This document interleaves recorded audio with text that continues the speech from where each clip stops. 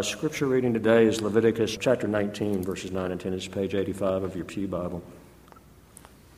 When you reap the harvest of your land, do not reap to the very edges of your field or gather the gleanings of your harvest.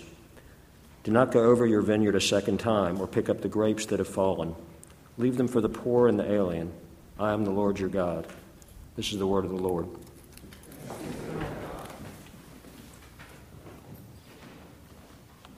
I'm always amazed at how God takes the different pieces of a service at Brookwood and kind of weaves them together to become what it is, what we participate in.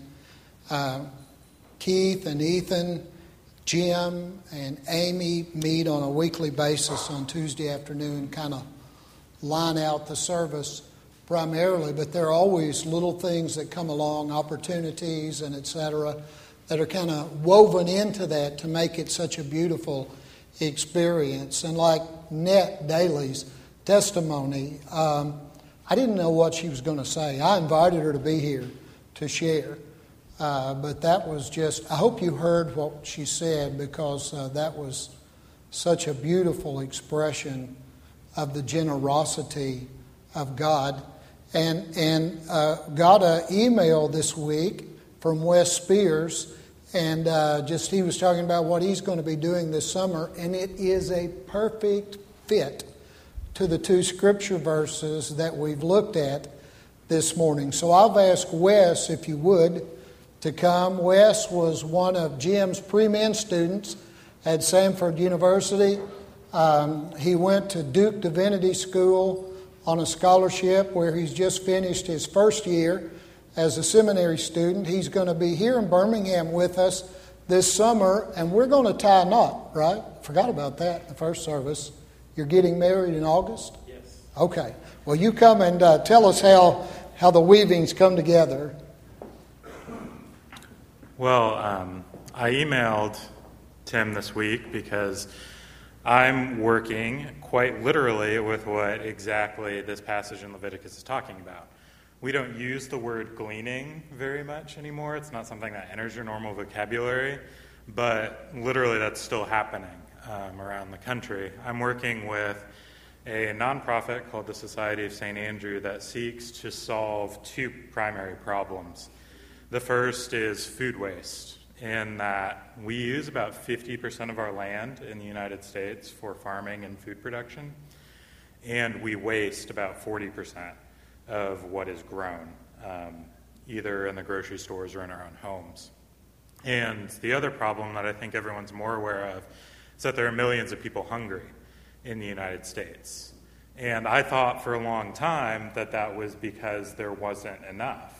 I thought people are hungry because there's not enough food, but that's so dramatically not the case, that we have an overabundance of food, like the passage in Leviticus talks about, but we don't leave the corners of our fields for those who are poor and those who are hungry. So what the Society of St. Andrew seeks to do is go into farmers' fields and takes food that would otherwise go to waste and get it to agencies that immediately get it to those who are hungry and those who are in need. So that's what I'm doing here in Birmingham this summer. It's what I've been doing the past year in North Carolina as well. And I would love to encourage any of you can become a part of that, either out in fields if you feel so inclined. It's a great family activity. Or at farmers markets in the city where we glean from farmers who don't want to take all this excess food back with them. So I'll be talking more about that on Wednesday night after the fellowship dinner. I'll be talking about food, justice, and the Bible, and I'll touch on some of that too. And just wanted to be able to share with you that this is not some abstract reality, as Tim's going to talk about. Like, this was not just meant for Israel, this was meant for us too. And you can still do that today. So thanks. Thank you, Wes. I hope you'll get a chance to come Wednesday night to hear more about that. I want to run a disclaimer before I get too far into this. I've never preached on Leviticus in my life. I've never done a January Bible study, a teaching on Leviticus in my life. And quite honestly, it was one of those books where when I would sign up for Read the Bible Through in a year, and Genesis, Exodus, Leviticus, and kind of move through there fast as you can. That's the kind of book Leviticus always was for me. But for some strange reason, God. It's not strange. God has just brought my attention, into the teachings of Leviticus. And you'll do some weird things before you pass away. And this is one I never saw on a radar. I'm really interested in the teaching in Leviticus. And here's why. The children of Israel had been in bondage for about 400 years in Egypt. And, you just think about 400 years, that's almost twice the age of our country. So generation after generation, I won't go on, but you get the picture. I mean, how many generations had lived in Egypt and had nothing? Okay? So, and then God leads them out of Egypt. They cross the Red Sea, and they're out in this wilderness. And again, what do they have? They have nothing. They don't own anything except maybe what they carried on their backs as they came out of Egypt. I mean, that's just kind of the way it was. And so here, when Leviticus was given, they're at the base of Mount Sinai, experts tell us, and it was somewhere around 1450. And God all of a sudden gives them this whole book, and in the book, He's outlining how they should live, how they should think of God, and services they should do, acts they should perform, and etc. And they're sitting out here in the middle of nowhere, and they're probably thinking, okay, God, you're telling me I'm supposed to leave the corners of my land and let people come along. I'm not supposed to pick all the grapes. But they don't have anything. There's nobody in this group of however many thousands of people there were who owned 1 inch of property. Now get that in your mind as you're thinking about what God is saying to them. So in the first part of Leviticus, He goes through the offerings that they're supposed to participate in. And chapters 8 through 10, He goes through the priesthood of Aaron and his sons and how the priesthood's supposed to function. Chapters 11 through 16 are prescriptions for various types of uncleanness. And then you get down to the 19th chapter, and it starts off this way. And the Lord spoke to Moses, saying, "Speak to all the congregation of the people of Israel, and say to them, You shall be holy, for I, the Lord your God, am holy." If someone were to ask you to summarize the book of Leviticus, you could very easily summarize it with this short phrase: God is holy, and God expects me to be holy. That's it. That's the book. That's what He's telling them in all of these verses. And it goes on, it gets down to verse 9 and verse 10, as was read just a moment ago. He says, "When you reap the harvest of your land, you shall not reap your field right up to its edge, neither shall you gather the gleanings after your harvest, and you shall not strip your vineyard bare, neither shall you gather the fallen grapes of your vineyard. You shall leave them for the poor and for the sojourner. I am the Lord your God." Now, I learned a lot in the seminary. I need to say that. One thing that I learned that was huge. When you see that phrase, "I am the Lord your God," that's whoa. Okay? That's not exactly how my professor of Old Testament interpretation put it. That's Tim Clark. When you see that phrase, that's man, this is important. And so what amazes me is, as I think about it, is the heart that God had and the provision that God made for the least of these. And let me tell you something, folks. You can read through the whole Bible, not just Leviticus. You can read through the whole Bible, and it is amazing to me how God over and over and over and drills it and drills it and drills it and drills in how we're to provide for the least of these. It's all the way through. You want to ever see God get red in the face as you read the Scripture, and He does as you read the Scripture, you will find it almost every single time as He's talking about the neglect of the least of these. And to show you the heart that God has, He's talking to these people, and again, they own nothing. They don't own an inch of property. Nobody has a farm. Nobody's got any land whatsoever, but He is so interested in the care of the least of these that He is nailing it down so specifically that he didn't just say, hey, take care of the least of these and help them out with some of your produce. He's describing how to use the far, and I don't know if your translation says the far corners. If it doesn't, it really should, because that's the translation. It's so neat. God tells them, you give the far corners of your field to the poor. You know why He chose the far corners? This shows how specific God is for poor people. He wanted no embarrassment on their part. He didn't want any of us sitting in the big house and seeing those people, oh, who's that? I'm not sure they deserve it. None of that, because we're to reserve the far corners of our field. Now, I want to challenge you. We've got some financial planners in Brookwood Baptist Church. We've got some really good financial planners. I want to challenge you.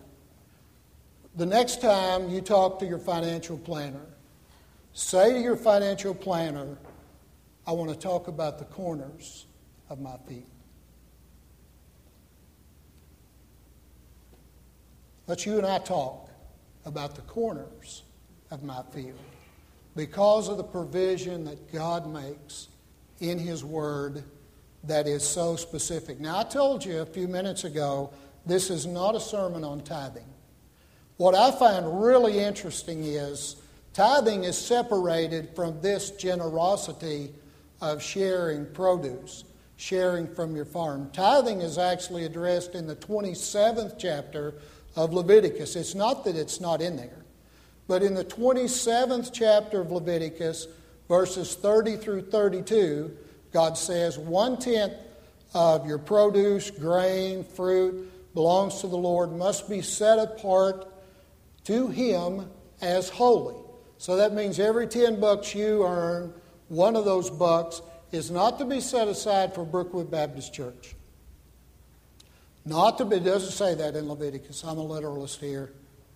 It doesn't say that. It doesn't say it's to be set aside for the finance committee of Brookwood Baptist Church. It says 1 out of every $10 is to be set aside as holy, and it belongs to me. And when God ends this discussion, He gives us another one of those, and I am the Lord your God. He wants to make sure we understand what the deal is. But this corners of your field is separate. And I'm very thankful that Brookwood Baptist Church basically is a corners of your field church.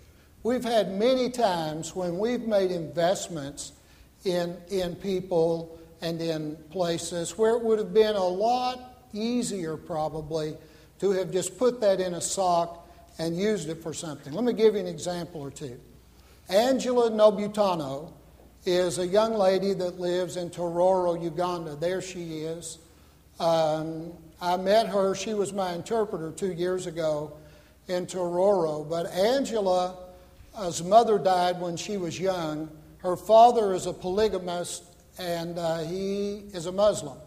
When Angela accepted Christ as her Savior as a teenager, her father kicked her out of the house. That's it. I mean, there was no more money, nothing. You're gone.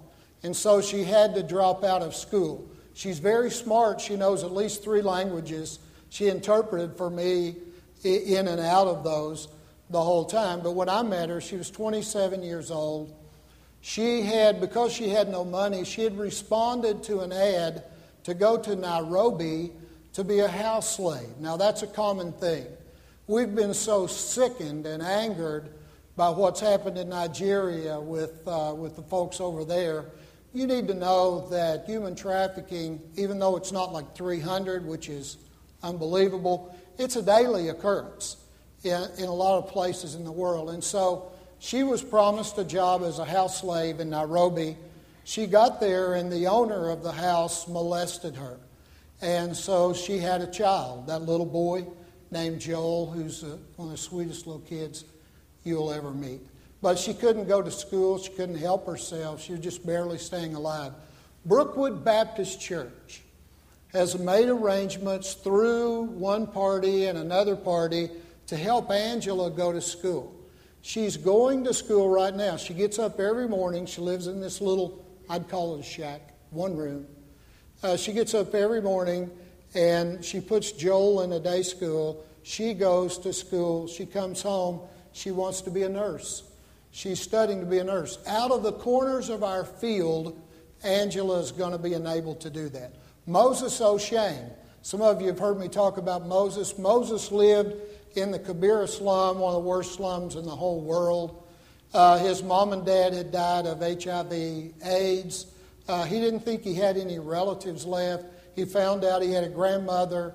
He moved in with her and like 9 or 10 other people.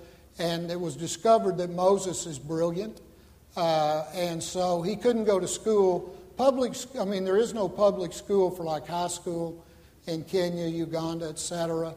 And so the corners of the fields of Brookwood Baptist Church made arrangements for Moses to get his high school diploma. And now he's about to finish at Kenyatta University.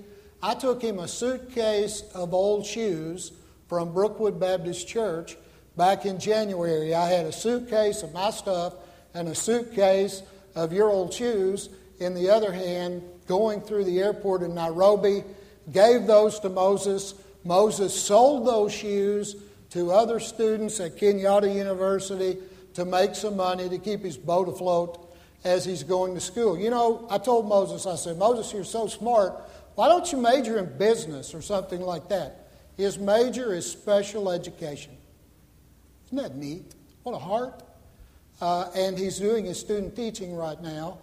And he'll be graduating from Kenyatta not too long from now. And that's out of the corners of the field of Brookwood Baptist Church. In 2011, we had an extra $5,000. The missions committee did. Now, we could have very easily put that $5,000 into a sock because we have needs at our church. Do you know there's holes in the windows? Really, there's literally, you don't notice it? I do because it's part of my job. You can get in certain places. You can literally look right through the holes in those windows. We've been working on air conditioners here all last week and trying to take, we could have put that $5,000 in a sock and we could have used it to meet need right here. Rather than that, our church, I'm so proud, out of the corners of our field, we took that $5,000 and we put it in what's called a bank of hope in the Dominican Republic. That $5,000 was used to make small loans to microfinance entrepreneurs to the point of like $30, $40, $50 for people to have businesses in the Dominican Republic. What's so neat about this is it's so accountable. I mean, there's a picture of the person. There's how much they borrowed. That lady borrowed 25,000 pesos. She repaid $29,843, no penalties, no current balance. That was $5,000 that was used in 2011. Stay with me. $5,000 in 2012, a different group of people. $5,000 in 2013, and now $5,000 in 2014 has been loaned out. The people that borrow that money in the Bank of Hope, they're discipled every week. They come together, they sing praise hymns. You talk about a neat worship service. You get with, and I've done it, you get with a group of these ladies in the Dominican Republic. They're thrilled with God and what God is doing. My point is, it's in the corners of the field of Brookwood Baptist Church. Our finance committee, our missions committee could have said, we need to keep that money. We're going to put that in a sock, and they would have been justified in doing that probably, but we didn't. Out of the corners of the field, we were willing to help those people. So what I'm trying to say is, God made provision then, and God has made provision now. But do you know what really hit me like this is, why did God have to say this to these people? They didn't own an acre of land. They're sitting out there at the base of Mount Sinai. Why did God have to say to them, now don't harvest the corners of your field, and after you take your produce off one time, you don't come back a second time, you let poor people come and glean. Why did he say that? Because of selfishness. God knows us. God knows us. God knows we're sinful. John Calvin talked about total depravity. We don't like to talk about total depravity, but that's it. Starting in the Garden of Eden, we are sinful creatures. Now, we've been redeemed, many of us, but it wasn't because of any goodness. It wasn't because we're in the Bank of Hope. It's because of sheer grace, God's sheer grace. But God knew mankind, and He knew mankind is basically selfish, basically self-centered, basically ego-centered. And so God had to sit these people down and go over the specifics.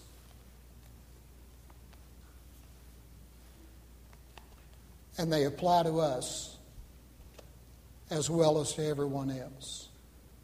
There are lots of great models out there of generosity.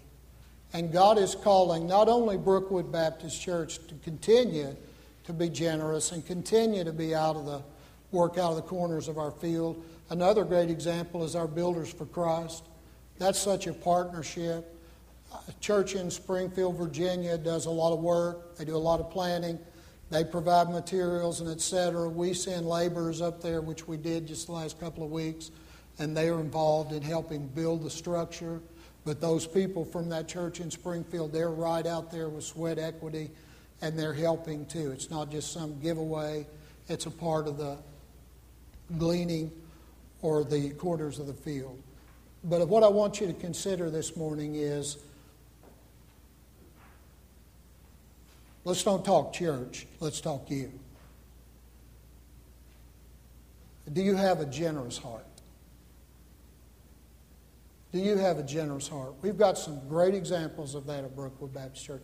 I could stand here and take an hour to just name you things that have amazed me. I was in a meeting at True Vine Thursday. One of the families from our church walked in. I didn't know they were going to come in there. I didn't know they were stopping by. They said, here, we've got an extra vehicle, and here's keys, here's a title. Can you use it to help somebody? Ned, who was standing here, she's one that was gifted with a vehicle so she could get to work at Chick-fil-A at Brookwood Village Mall. Now, that happens here all the time, but I want you to think about it. Let's watch this clip from The Blind Side. My grandson and I watched it again the other day. It's such a neat message. So think about this while you watch it.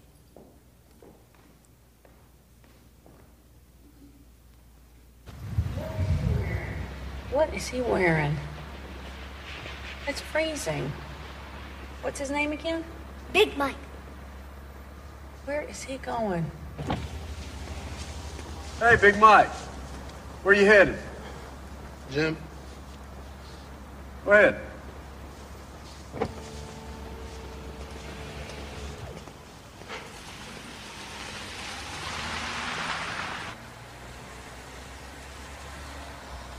Turn around.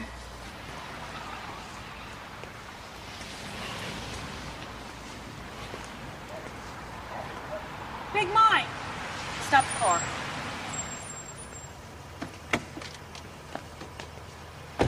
Big Mike. Hey, my name's Leanne Toohey. My kids go to Wingate. You said you were going to the gym? School gym's closed. Why were you going to the gym? Big Mike, why were you going to the gym? Because it's warm. Do you have any place to stay tonight? Don't you dare lie to me.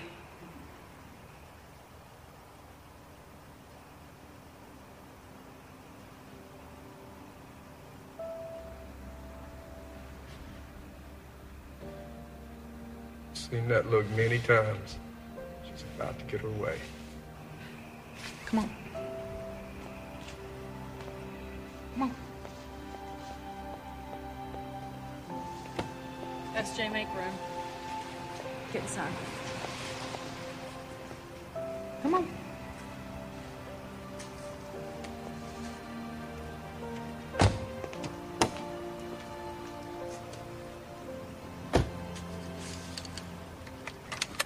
Where are we going? Home.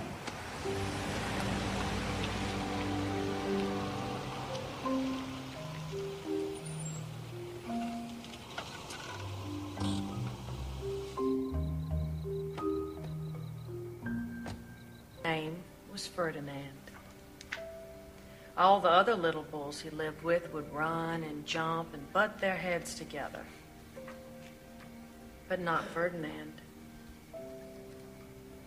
He liked to sit just quietly and smell the flowers. He had a favorite spot out in the pasture under a cork tree. It was his favorite tree, and he would sit in its shade all day and smell the flowers. Good night. What? What? Why are you smiling? I don't know. I'm just happy. Real happy. Does this happiness have anything to do with Michael? No. It has everything to do with Michael. You have a desk, chest of drawers. You have a nightstand, a light, an alarm. Oh, and Sean says all the pro athletes use futons if they can't find a bed big enough, so I got you one of those. Of course, the frame was heinous. It's not about to let that in my house, but I got you something nicer. It's mine? Yes, sir. What? Never had one before. What, a room to yourself? A bed.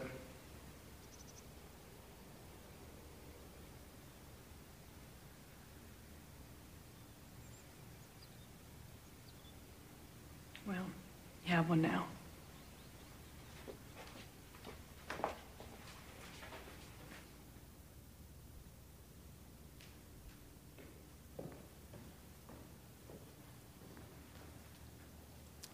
My dream as a pastor is to see us become a generous church and continue to be generous, not just as a church, but as individuals.